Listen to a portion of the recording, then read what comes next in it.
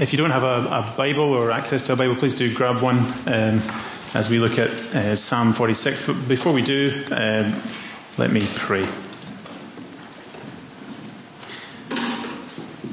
Father God, we pray as we just sang there that your word would really come to life, that your Spirit would speak to us through your word, and that you would open our eyes to see the Lord Jesus, to see him in all of his glory and goodness. I pray this in Jesus' name. Amen. As we think about the Psalms really are a treasure trove when we're feeling perhaps just overwhelmed in life. It might be that as you look upon countries like the Ukraine, for example, you just think, why, Lord? Why is this happening? It might be that as you speak to people, maybe neighbours or maybe colleagues, and they're struggling to pay their bills, your heart just breaks for them. Or it could be perhaps that we ourselves are suffering in some way. Maybe it's through illness or bereavement, or we know people who are suffering in that way. Maybe it's just various personal things going on in our own hearts, in our own life. Things which are just weighing us down. Things which are really taking up much of our thinking space, that we can't really focus because we are thinking of something else. Things that are just weighing on us and making us at times just feel a little bit overwhelmed. Well, what does God offer to us? What hope does he have for us? Well, let's read along in Psalm 46 together. Let me read it. God is our refuge and strength, an ever-present help in trouble. Therefore, we will not fear, though the earth give way and the mountains fall into the heart of the sea, though its waters roar and foam and the mountains quake with their surging. There is a river whose streams make glad the city of God, the holy place where the Most High dwells. God is within her. She will not fall. God will help her at break of day. Nations are in uproar. Kingdoms fall. He lifts his voice. The earth melts. The Lord Almighty is with us. The God of Jacob is our fortress.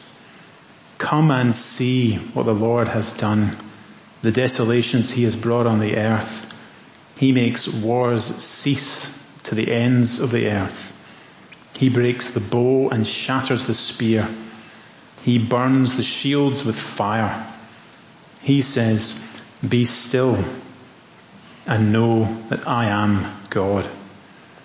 I will be exalted among the nations. I will be exalted in the earth. The Lord Almighty is with us. The God of Jacob is our fortress. Amen. Psalm 46, it really should be a psalm of comfort. Comfort as we see that it's not just that God is with us, but as the psalm says, the Lord Almighty is with us. That in everything that happens in our lives and indeed in our world, the Lord Almighty is with us. Because in reading this psalm as Christians, as believers, we do so in light of all that the Lord Jesus has done for us. As Jesus has come from heaven to earth, he came to pay for our sins upon the cross, and he rose again to new life. That all those who trust in him would know eternal life, eternal peace through him as he gives us his Spirit. And it's through that lens that we can read Psalm 46. And as a result, we can truly know that Jesus is with us today by his Spirit. Jesus is with us today by his Spirit, and so we will not fear. As you read Psalm 46, the psalmist is calling on the Israelites to trust in the Lord alone as their refuge and their strength. As the Lord says through the words of the psalmist from verse 1, God is our refuge and strength, an ever-present help in trouble. Therefore, we will not fear. Though the earth give way and the mountains fall into the heart of the sea, though its waters roar and foam and the mountains quake with their surging. The beautiful poetic language of the psalmist just displays that Israel, who are at the time surrounded by enemies, they can trust in God. And so too can we trust in the Lord. In one of the images you see the vivid contrast of the mountains and the sea. As the high mountains, they don't just slip into the sea, but they fall into the heart of the sea, into the very depths. It's a picture and in a sense a feeling of the unthinkable, the unimaginable. A world just being thrown into chaos. Surely that's how we feel at times in our own lives, in our world as we look around.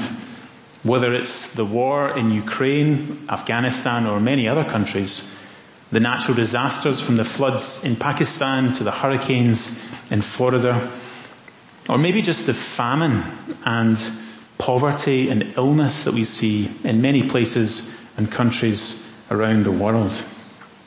It looks like at times the world is in meltdown. And that's really the psalmist's point, that we live in a fallen and a chaotic world. A world that is ultimately under the judgment of God. As all people outside of Christ are under the judgment of God. And as it says in Romans 8, even creation itself groans under the weight of sin and longs to be liberated from it. But the good news is for those trusting in Jesus, God is our refuge and our strength. Because as Emmanuel, Jesus Christ is with us today by His Spirit. God is with us. And so no matter what we may face today or tomorrow, Jesus Christ is our refuge and our strength today. Even if it feels like we're really up to our neck in the foaming floodwaters of anxiety or uncertainty of what will happen tomorrow, we will not fear. In fact, we refuse to fear. We refuse to fear because the Lord Jesus, He has saved us. He has saved us and now He is our refuge. He is our ever-present help in times of trouble. And more pointedly, He is not just our refuge, He is my refuge. He is my help, and I will not fear. And secondly, because Jesus is with us, we will be glad.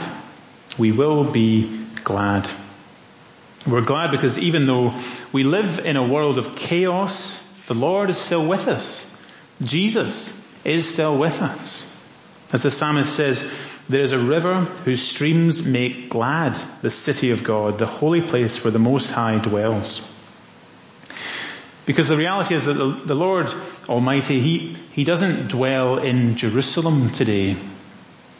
No, He dwells in the eternal city in heaven. He reigns there.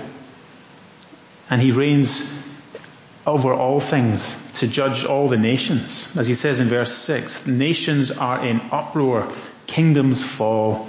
He lifts His voice, the earth melts. Again, you see this poetic and powerful language of the power of the Word of God, as the surrounding foreign nations are really no match for the sovereign Lord who is in control of everything.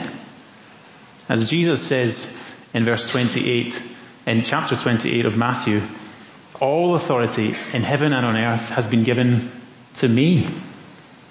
Our God reigns. Jesus Christ reigns over everything. As we hear the voice of Jesus in Scripture, the earth melts. As we read the powerful Word of God, we hear the voice of God speaking to us. As we sit under His Word, He just pushes out the the thoughts and the feelings of guilt and shame and inadequacy that are swirling around in our minds. And instead he replaces it with his love, as we are reminded of who we are in Christ as his beloved children. We are children of the King who reigns and rules over everything. As we're reminded that the Lord he's not against us, but as we heard this morning, he is for us, and nothing can separate us from his love.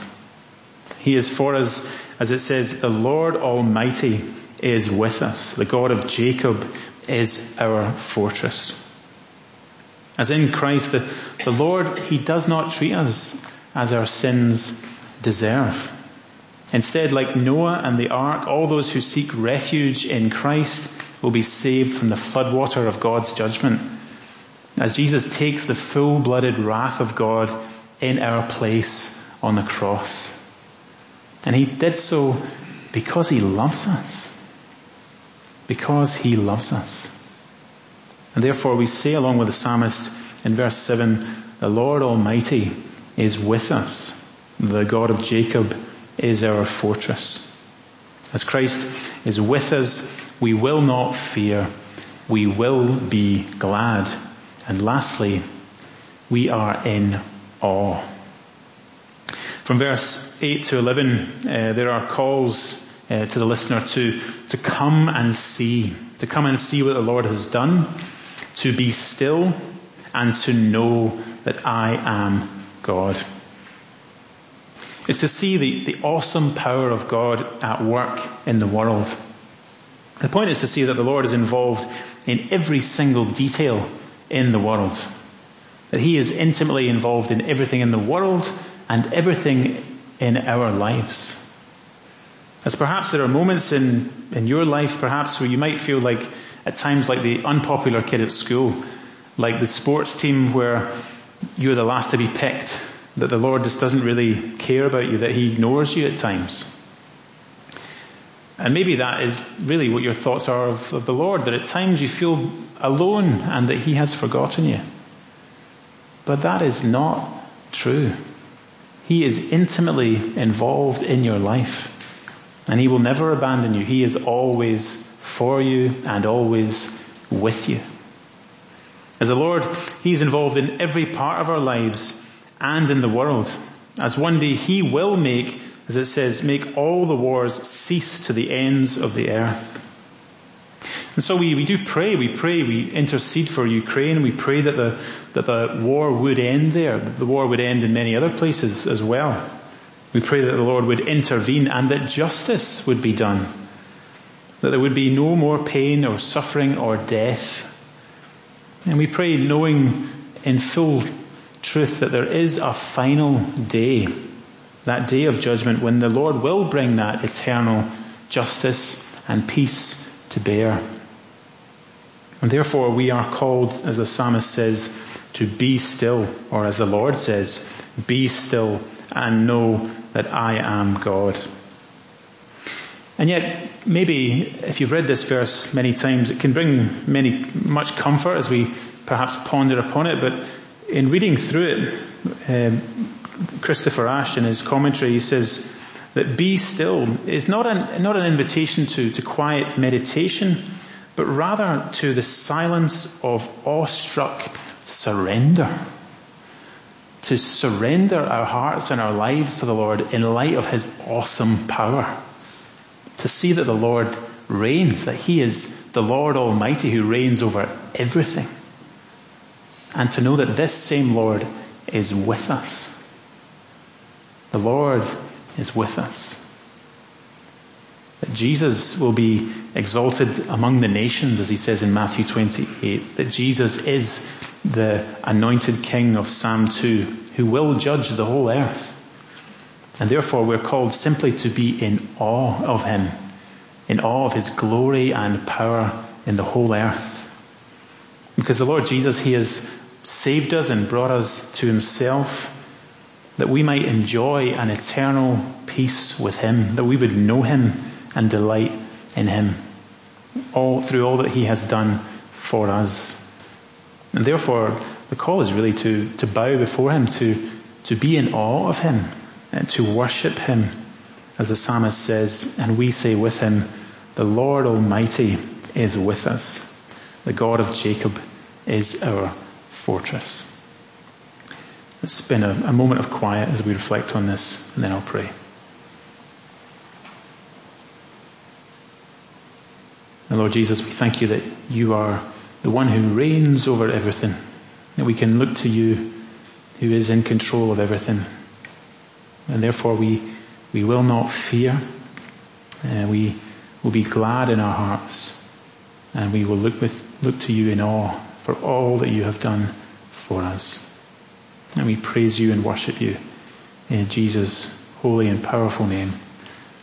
Amen.